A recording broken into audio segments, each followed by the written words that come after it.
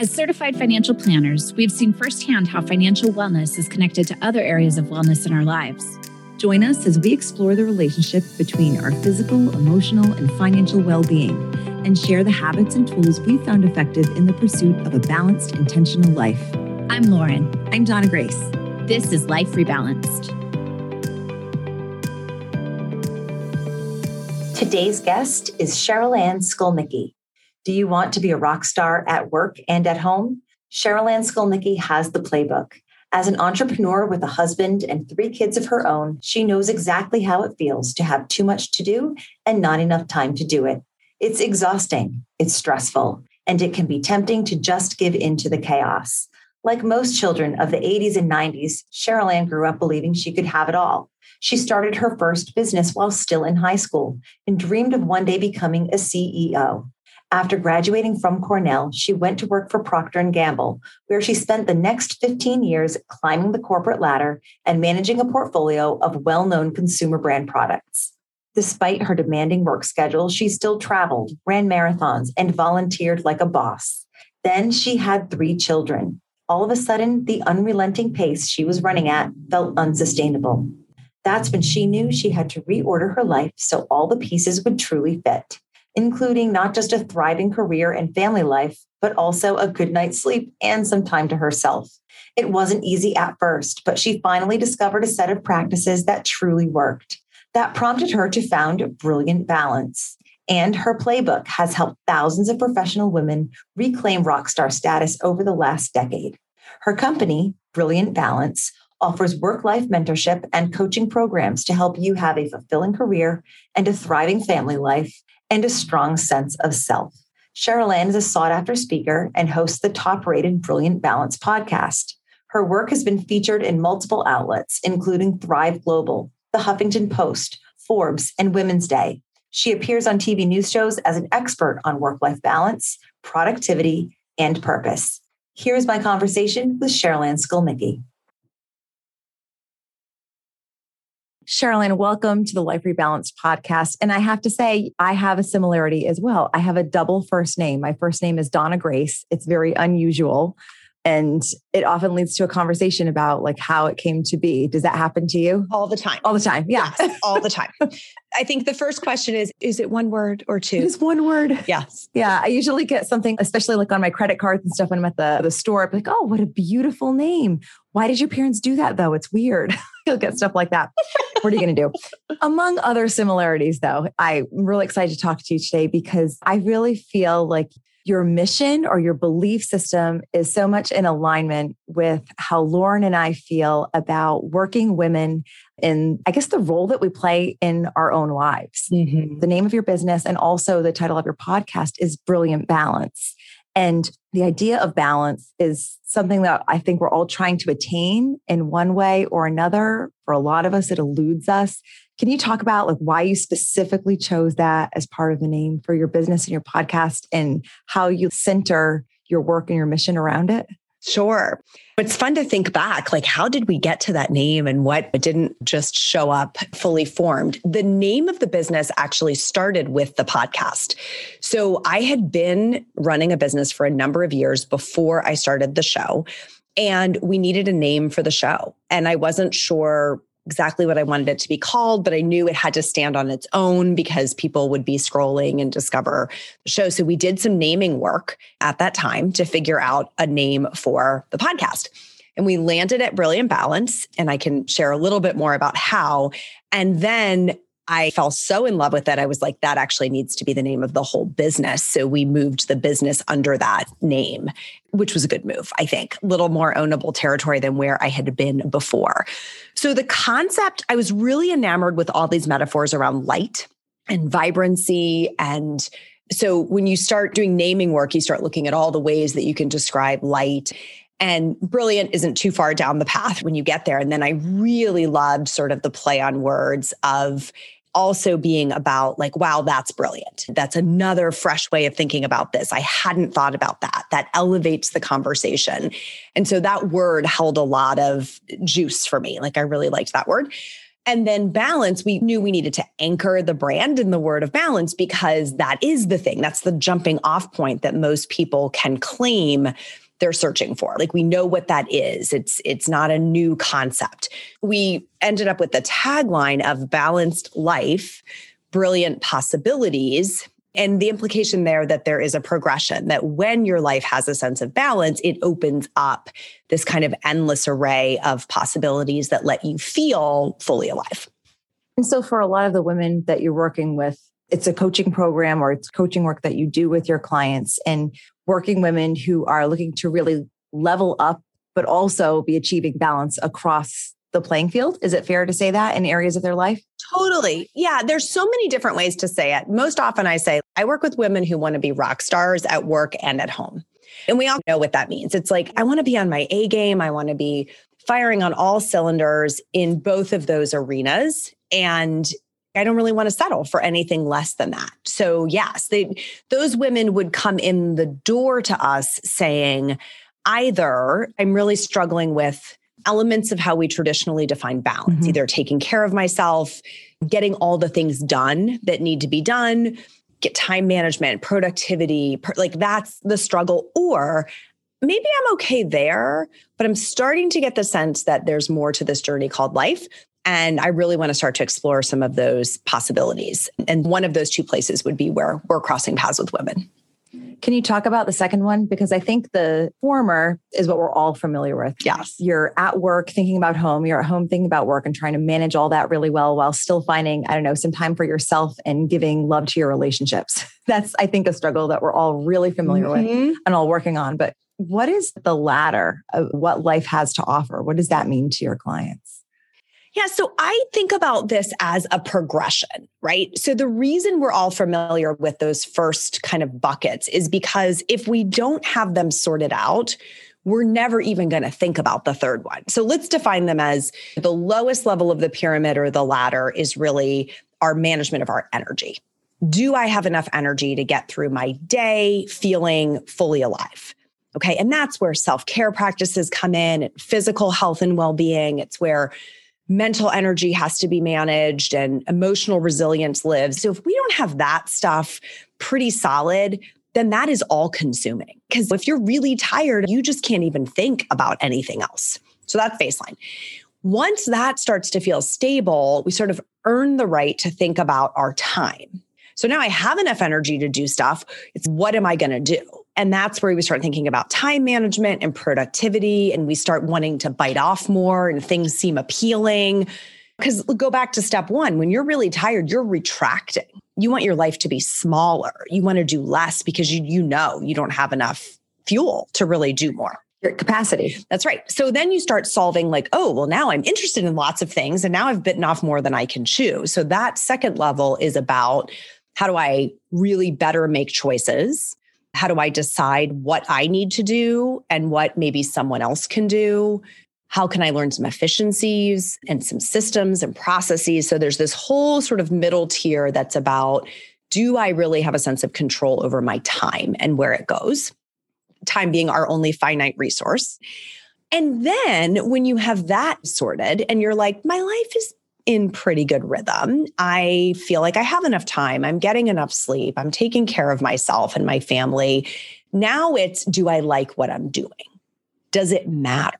Does it have meaning? Am I steering towards something that I really care about, that I feel is like worthy of my time and my attention and honestly of my life? And that's that third territory of possibilities and purpose and like why. It's the why. And so it sits at the top of the ladder or the top of the pyramid. If you think about Maslow's hierarchy, it probably maps to self-actualization. That's what I was picturing. Yeah. Yeah. And I meet a lot of women there because it's like the midlife pivot. It's not really a crisis per se, can be. Sometimes it shows up that way if we're not paying attention to the early signs. But it's more of this call to like course correct a little bit, to make some shifts so that we're comfortable with where we're directionally steering all of our energy and all of our time. It sounds like that's the point when women get to the place of I'm making good money, my family is healthy, I'm doing all of the things that I thought I wanted to do, but I'm just not feeling the satisfaction from it or the purpose of it. And do most women come in knowing what's missing, knowing why they're unhappy? So a lot of this is like psychology work, I bet. Yes. I mean, what they come in knowing is how they feel. Okay. So I have all the things I thought I was going to have. I have the job, I have the education, I have the relationship, the kids, the house, the car, the whatever. Mm-hmm. It doesn't feel the way I thought it was going to feel. That's the statement that really is the clue that we're in that territory around fulfillment. All those things you just named are material things. Almost all of them are. They're things outside of yourself. And it's a luxury in a sense, or a blessing to be in that position where like all of those basic things the boxes have been checked. You're not wanting for anything. That's right. That's amazing and wonderful, especially in a time right now where people are looking around them and seeing things around them that maybe all the boxes aren't necessarily checked. But to be in that position where, you've achieved what you thought was the level of success or productivity or status that you were looking for. Mm-hmm. But now, like, shouldn't I be doing more? Shouldn't I give more? Shouldn't I be learning more or feeling more? It's like all of those things, right? Things that have nothing to do with money. Right. And for sure, it's a privilege to explore those questions because when we're trying to tend to our own survival, we don't get to think about those things. So it is for sure, it's a privilege. And what that brings with it is guilt. So people will say, I should just be grateful for what I have. I was thinking that the whole time. It's like you're feeling like you're ungrateful if you're unhappy when you're at the stage. And it's both. It's to be grounded in gratitude for having the privilege to now explore what is my highest and best contribution. So I think what we learn is like, I can learn how to make a good living. I learned how to do that using some of my skills. But am I of the highest and best use? And it doesn't have to be a job-related change. Sometimes the shifts that need to be made at midlife are, what am I working so hard for? So I will regularly have women, Donna, who are like, I am just working so much. I'm getting my kids off the bus and then I'm like, here, watch this movie because I have 2 more calls. Or I'm this year not even sending my kids to school, right? I was just going to say, it must especially be like that in this environment we've had recently. Right. Or I'm using my nights and my weekends to just do more work. And there's this question of like, am I doing that right? Is that what that's supposed to be like? Yeah. And so it's not always about, am I doing the right work? Sometimes it's about, is my overall life steering toward a vision I really have? What's the philanthropy that I want to do? What's the vision I have for my family? Am I tending to my health in a way that I really do feel a sense of vibrancy? Am I tending to my relationships in a way that they're thriving? So the dials that we adjust may or may not be career related. Often they are just recognizing the blessings that are right under our nose, so to speak. And I'm glad that you mentioned that because something that I feel really strongly about is the idea that all parts of your life need to be tended to. Like every single one can't be the priority. Otherwise, there would literally be no priority. If everything is at 100 in terms of urgency, then nothing special. Exactly. But everything needs to be tended to at least be at like a healthy functioning level. And when you are down in one area, it really starts to spill over into the others. Like this year, I've really been focusing on my personal health because I've had some issues come up. And I said, you know what? It's time to step back in a couple other areas. And this has to be your focus. And I will say that with the first quarter down, I'm doing pretty well. That's awesome. And I can see it enhancing other areas, just like I saw it detracting from them. Yeah, there's a lot of different models on this. The one you're describing is like the tension on a string idea, that if we're pulling on one because it's really become a problem, then it's creating drag against the others. If you picture like a spider web model that's all a string, you can pull on one edge of it. It's going to pull the other ones with it. Yeah. Another model I like is how much mental energy do we really have available to give? And so when you're trying to make changes, you have to be judicious about how many you're making at once. In your case, you're like, I'm going to focus on making changes and improvements to my health. Well, that's creating a cognitive load that is not infinite. You can't just keep adding to it and say, at the same time, I'm going to take on these 10 other areas of my life. So prioritization and choices really do matter there. Yeah. And it's such a common saying, but it's like the rising tide lifts all boats. I really do buy into that. And I've seen improvements in my work life push me towards wanting to be better in other areas. So I'm the sort of person where I feel like when I've gotten myself to a point that I'm happy with the health of whatever area it was I was focusing on, I can say, all right, now that I know that I'm there, what needs the most attention somewhere else? If you're dealing with someone who's feeling that they're unhappy, specifically in the career part of their life, and this is something that I run into a lot with people that I talk to, a lot of my friends, just feeling stuck. Whether it's like the environment isn't serving them that they work in, or the work itself that they do isn't fulfilling to them anymore, but they feel stuck there because of money. And I see this happen all the time. It's so hard to say, all right, but I can't just walk away. We have obligations, we have responsibilities. How does that affect other areas of their life? And what do you see as the result when they are finally able to make a shift? This is my favorite. I think anytime that we are in kind of indentured servitude in some area of our life, and you picked probably the most common one, like I can't make a change in my work because I have to make this money. The way to think about that is I'm in indentured servitude to the life I've built. So this is going to sound a little harsh to some of your listeners who may not know me, right? So take a breath, stay with me for a second. Maybe me too. Right? Maybe you too. Yeah. But that's the moment when I would invite whoever's uttering that phrase, let's say you, to double click on the choices that were choices that could maybe be remade in a different way that are driving that decision. What city do I live in? What house do I have or apartment am I renting? What car am I driving? What choices am I making around our lifestyle and where we eat out and what we do, like all the things. And typically there are a few of those choices that are really driving that statement of, I cannot leave this exact job because I need this exact amount of money. Okay. I was just going to agree with you. So in my day job, when I'm not doing this podcast, I'm a financial planner and I work with a lot of pre-retirees and retirees. And it's a very similar discussion that we have when people say, can I retire? I'm like, well, if it's really important to you to retire because there are qualitative life issues, you can always find a way to make it work. It's just a matter of like opportunity cost. What are you willing to give up in order to have this improvement in your lifestyle? Right. And it's exactly those things. Like, how many memberships? What city do you live in? How much do you spend going out to eat? All these things. You can choose something different. So that's the thing, is we want to be honest with ourselves, because what we're really saying is, I can't leave this job. And I'm going to say it a couple different ways, unless I find another one that makes as much or more money. And often we are operating under the assumption that's not possible. We all think we have the only job on the planet that pays as much as it does. You're right. Yeah. It's really crazy to me how often I'm like, do you think you have the only job on the planet that pays that salary? And they're like, well, I guess when you say it like that, no, but that's like the paradigm we're living under. So that's one avenue. And then I also like can't leave this job unless I make the same amount of money.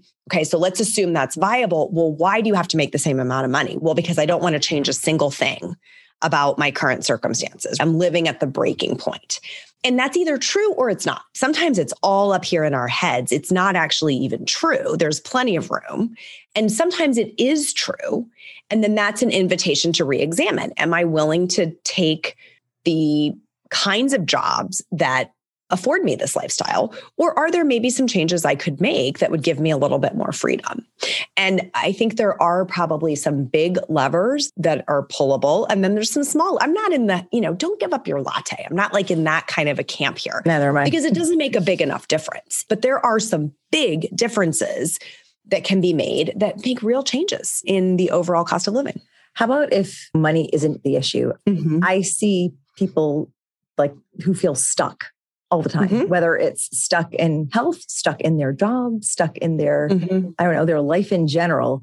And it's almost this like inability to make a decision or inability to decide to change. I feel like sometimes it's a self-sabotage situation where there are clearly choices in front of you that you're not making. What do you make of that? Oh, there's not one answer. Okay. So typically I'm in a diagnostic approach. If somebody is like, I'm just really stuck. I know this isn't it, but I'm really stuck. A couple of pathways that come up that a listener today might think about are, am I stuck because I don't know what I want? I haven't really put in the time and the thought to decide what I would want more. And we will never steer into a fog. No one will drive their car off fast into a fog. Like, you will only move if you feel like you're moving away from pain or towards something that's more pleasurable. So having a clear vision, if you will, like some picture of what I think I want, that can get us unstuck because now we're moving toward it. If you're not in truly enough pain where you are. Yeah. I was going to ask, what do you find to be more motivating, moving away from pain or towards something better? Because I know in my industry, there's clear science around it. It's pain avoidance is far more motivating than classically potential gain. Yeah. It's why people don't buy vitamins, they buy medicine, right? It's the same, I guess so. Same kind of psychology. Is we're more wired for like get ourselves out of pain than avoid future pain or move toward pleasure. I love to see both, actually, because if you're not in any pain, why would you change? Like, your life's pretty good. It means you're satisfied. So typically it's a little bit of both. It's honoring what is itchy. Why am I describing it as stuck? Why do I not want to be here? Being really clear about that. Recognizing that you do, in fact, have choices. So sometimes people are stuck because they have classified the situation as, I have no choice. Just like you said before, I have to stay here because I have to make this much money and this is the only job on the planet that does it.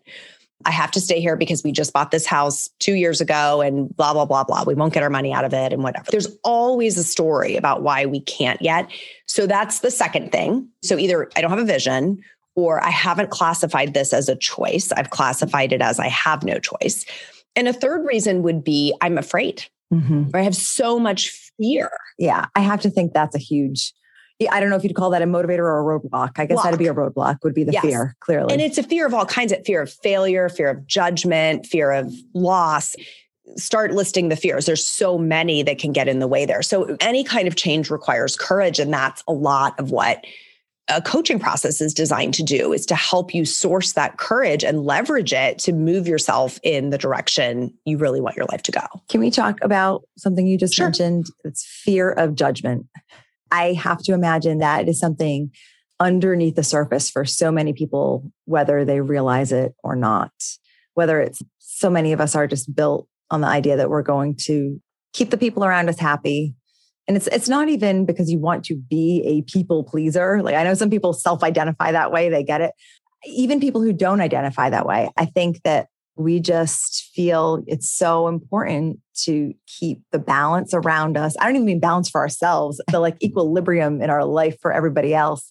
As a mother and someone who works in a small business very closely with the people I'm with, I see myself making decisions all the time that are not necessarily about what I specifically want, but are like, I think this is for the greater good of everyone else. We're just going to do this.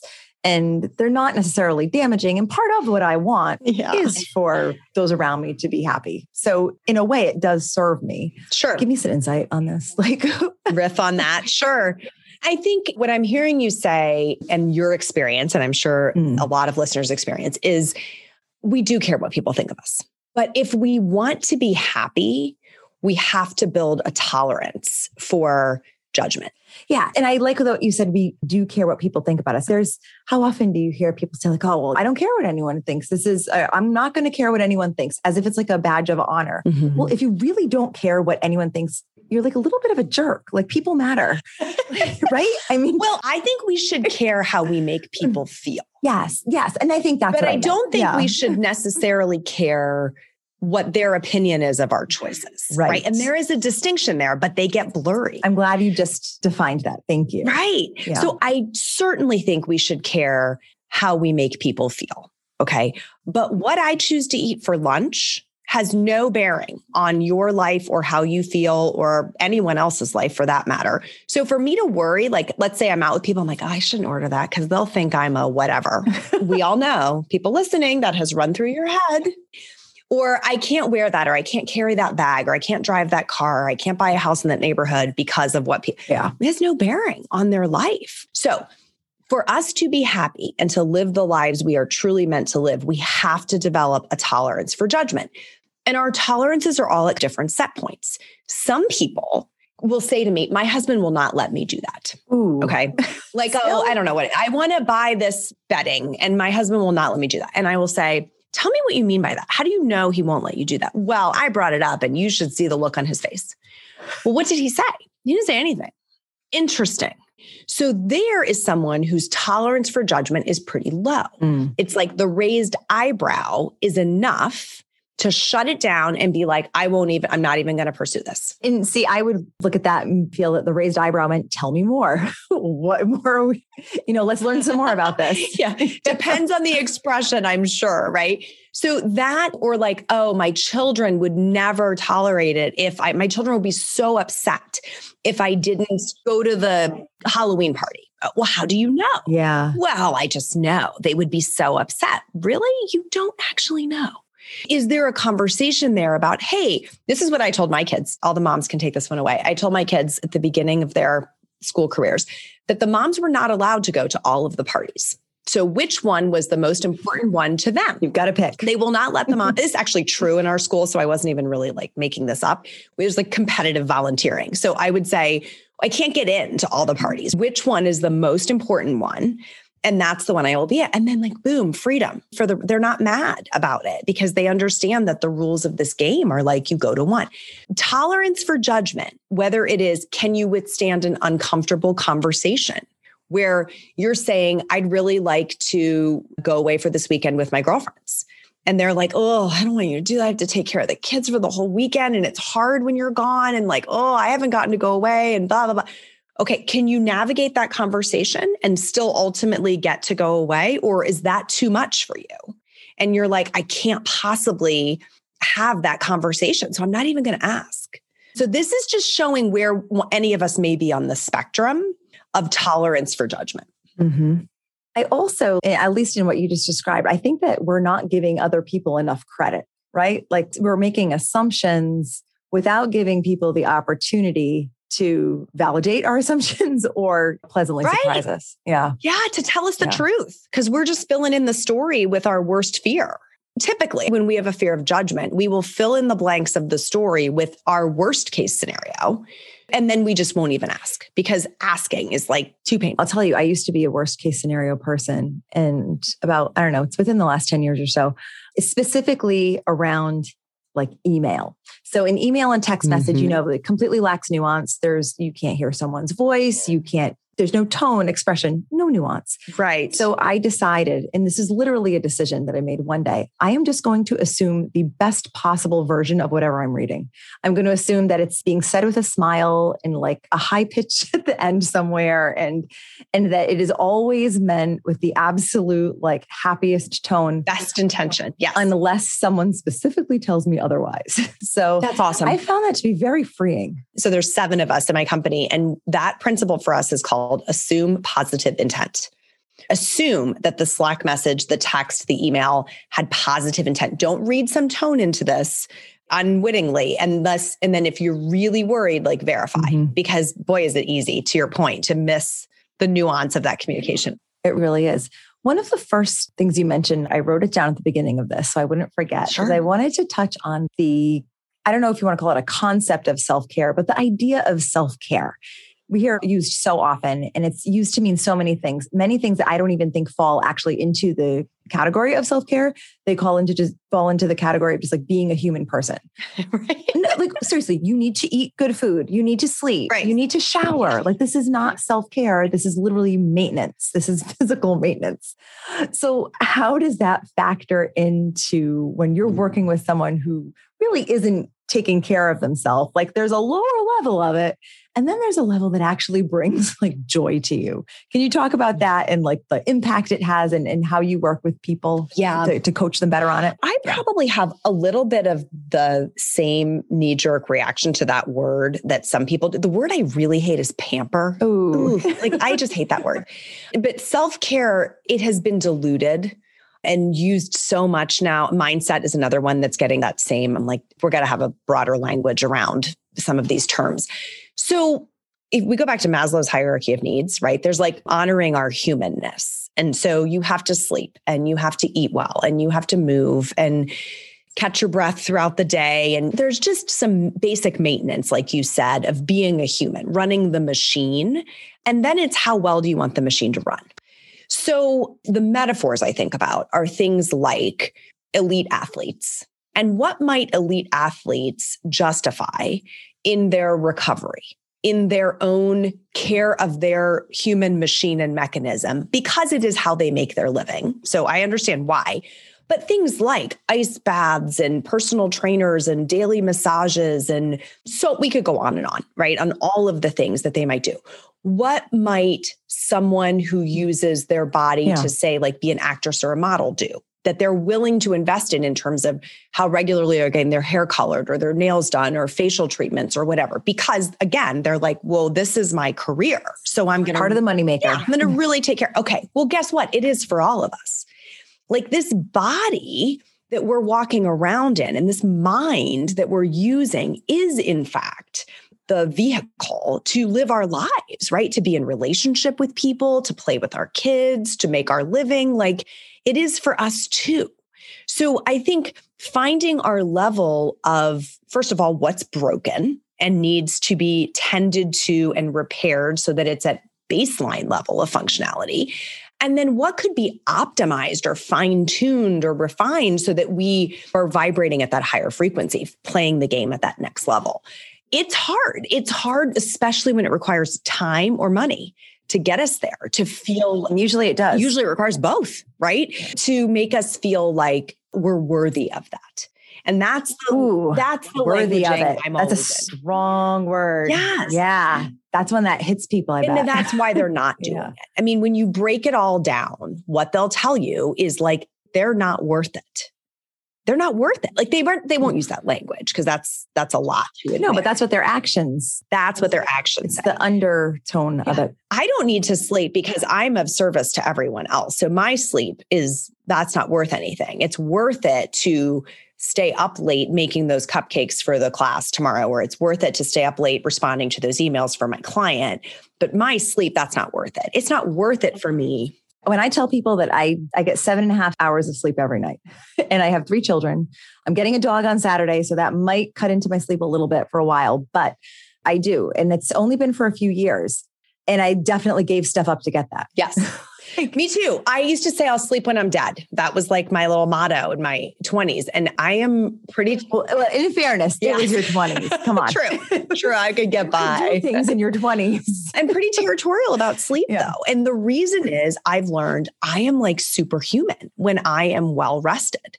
And the only reason I would call it superhuman is because most humans today are sleep deprived. Mm-hmm. So that notion of like, if you are a fully rested human, you are just leaps and bounds ahead of most of the population with your energy level. People are like, how do you get so much done? How do you have so much energy? I'm like, I am really territorial about sleep. And I will say, I have fewer waking hours, just like you do because of it, but each one of them like counts more. Yeah, you're focused better. So one of the things that I think a lot of people ran into during the pandemic, working from home with kids there, is you realize you don't have an 8-hour workday necessarily anymore. Your workday is in chunks all over the place. But if you can get yourself like a 2-hour super focused time to like bang things out, you can accomplish as much in that time as you could and almost double it in your air quote normal life because you're focused and you're getting it done. And in a kind of less dramatic way, I would say that you carved your life into that by saying, yeah, I am going to get my sleep and I'll just do better with the time that I have. Yeah. And Donna, when you start to layer these things together, like we're talking about energy management right now, right? Self-care is the determination of your energy management. So if we are energized and the quote machine is functioning optimally, then we go back to how are we thinking about our time? And what you and I just naturally morphed into is, we're making better use of the hours we have. There's just a predisposition to productivity. You can think more clearly, you make better decisions, things go faster. You layer in some systems on top of that. And that's how you climb that ladder back to, okay, why am I really here? What's the biggest impact I can make? So in your case, that's how you do the podcast on top of a full-time job while raising 3 kids. It's like you're climbing that progression, which is beautiful.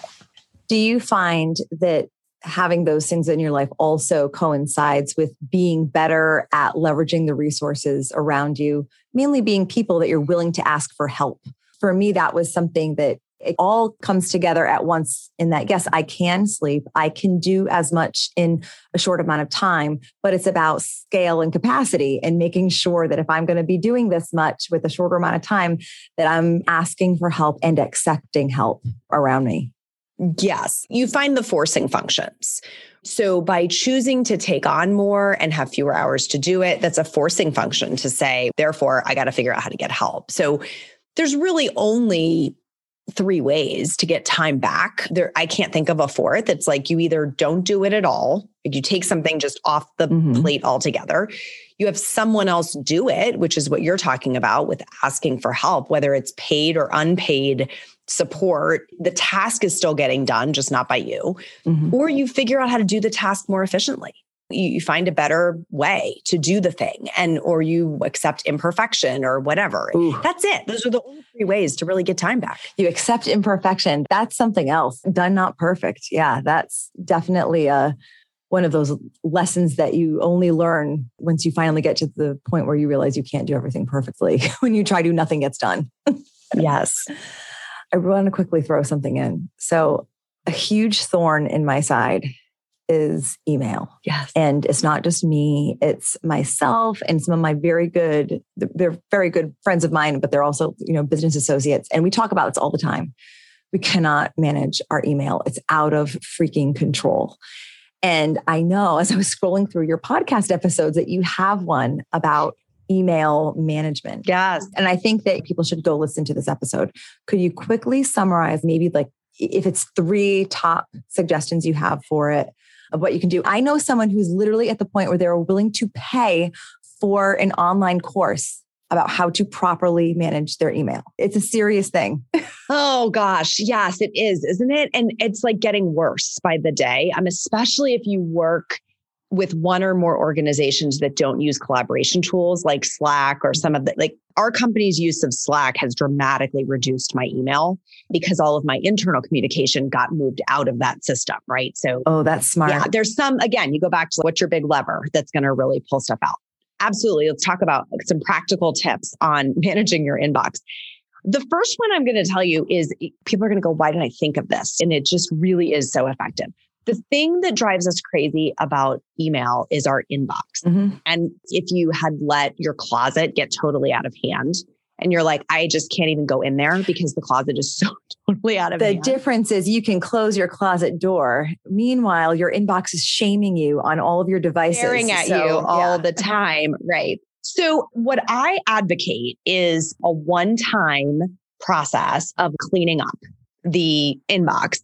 And I usually recommend going back 1 month and archiving or deleting everything that's a month or older.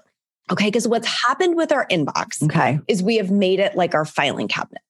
So all of this stuff, people have 800,000 messages, or they'll have 8,000, or they'll have 800. And whatever their number is, it's driving them crazy. Okay. We just can't think about that many things lurking in there, stressing us out. And the truth is, I promise you this, anything older than a month, you are not looking at or thinking about, you do not care about, it has already passed. Okay. So what our fear is, oh my gosh, if I delete it and I need it, it's not going to be there, because really we're viewing it as like this giant filing cabinet that is sitting in front of us. So the simple starting point is take all of those emails that are older than a month and either make a folder in your email provider called old emails, if you're not brave enough, or delete them or put them in an archive, but like out of sight, out of mind. Don't even open them. Don't look at them. Don't do anything with anything older than a month. Just get them out of your inbox. Then there's a couple of other processes that I walk through in the podcast of like how to quickly clean up stuff that is in there. And the biggest thing is prevention here is your best cure. Unsubscribe. We're going to get off some lists. Yeah. So when you're down to a month, then you can resort it by sender and you'll see all those repetitive senders. Oh, there's 2 Old Navy emails. And here's the 400 from wherever. So to the top one on that list, exercise that unsubscribe button because you really probably don't want all those coupons every day. And then just delete the rest of the batch. So you can quickly chunk your way through the true junk mail. This is the equivalent of ditching your junk mail, standing over the recycling bin. And then you're down to the stuff that's coming in that you actually want to get that might need to be dealt with. And I have some processes I go through in that episode on how to, in real time, as you're dealing with current stuff coming in, make better choices about delete or read and file, or I tend to batch them to act on if it's anything, more than a really like quick response. And the thing is, even if you're really good at this, you're still going to have to do the cleanup. So I still once a month go back through and redo that cleanup. I try every week to make sure I've dealt with stuff. And then once a month, do that same kind of, because it'll still grow. But it doesn't take you 8 hours once a month as it would for me that first time. No, and it won't take you 8 hours the first time. Honestly, if you go through and follow the actual process I outlined in the episode, it will not take you 8 hours. You'll be amazed. That is something that I am going to do. When I saw that, I did start listening to it and I was like, oh, this is what I need to do. Like just something, it is something that is a thorn in so many people's side. Like I said, something that's sitting there judging them. Yes. All right. Lauren and I have 3 questions that we like to ask all of our guests, and I can't wait to hear what your answers to them are. Okay. With the understanding that, like we said earlier, everything in your life, all areas can't be a priority at once. Is there a particular area of your life that is a main focus for your energy right now? Yeah, my family is a really big focus right now. This year has been super hard for everybody. And my kids, especially, I have a 10, 13, and 16-year-old. They are number one. And they've got a lot going on right now, probably. My gosh, I also have a high schooler. So when I'm thinking about, like, I don't know if yours are in school right now or hybrid or... Mine are in school. Yeah. So mine are too. And it's like every other week, we're just like, were we a close contact? Were we not a close contact? Can you go here? Can you not go there? It's a lot for these kids. It's so much. That makes a lot of sense. And so given that they're getting a lot of your much needed energy and focus right now, is there another area of your life where you're just giving yourself a little bit of grace saying, we're good here. It doesn't need as much attention? Girlfriends. Yeah. Yeah. So the time has to come from somewhere, and if I'm going to invest more time and energy in conversations with my kids, then there's going to be less of it available for other people. So yeah, I would say my girlfriends are not at the top of the list right now. And again, they're obviously wonderful about that. And like, to your point, they will be there. I'm guessing that a lot of them are going through the same thing too. So we're all in this crazy boat. So do you have any like particular habits or things that you have with them that are helpful to you in focusing energy, like a special dinner date or anything like that? Or one mechanism, and this is not new to this season, we've done this forever, but a family dinner. It's absolutely helpful. Yeah. And we do a family dinner almost every night. That's remarkable. It's a priority. And I think sometimes we just change the time around to make it work where we can get, and every now and then we're missing one and it'll be a different one, but it's happening for everyone who can be there. And that's a really important unifying mechanism. The other thing I've been doing a lot of is walks, like one-on-one walks, because we can have an extended conversation while we're out getting some fresh air and some movement. And so that's something I also really love doing. So those are a couple of practices that help, and just being willing to put something down to invest the time. What I'm learning kids need, and it's hard for me, is what Matthew Kelly calls carefree timelessness. They need to not feel hurried through whatever experience they're having. And we're always hurrying them. We've always got to get somewhere. Or that's the one thing we got in the pandemic, was not having to hurry to be everywhere. And if you think back to your childhood or your teenage years or your college years even, and when I think back to mine, the reason they're so intense and joyful and powerful is because we had that time to lose ourselves in a conversation with a friend or a boyfriend or a team, or we really could. Because you couldn't text them. Yeah, you were really in that moment, and it did not feel rushed. It felt expansive. And so I think that's how relationships flourish, is when it's not like, well, I have 18 minutes. I'll call you while I'm in the car on the way to, like that. We can't build anything there. No. We can do our best. But it's the people who we give that depth of time to that we have the strongest relationships with, I think. I think you're right. Yeah. And just like letting them feel that you're not thinking about the next thing that you're doing or the next person you're going to talk to, that the focus is all on them. That is so important and so special. So Cheryl-Ann, if our listeners want to learn more, where's the best place to find you on social media? How can they follow you? So Instagram is @cskolnicki. Well, we'll spell that in the show notes. Don't worry. Yeah. If you get as far as CSKOL, you'll probably find it. And Facebook, Cheryl Ann Skolnicki. And then the company has accounts on both of those as well. So Brilliant_Balance, or just search for Brilliant Balance in Facebook. So those are the two biggest platforms for us on social. And then don't forget, you can listen and subscribe to Cheryl Ann's podcast, also Brilliant Balance. Cheryl Ann, thank you so much for being with us today, sharing your expertise and stories with our listeners and with me. It's been very enjoyable. Thank you. Thank you for having me. Appreciate it. Be well.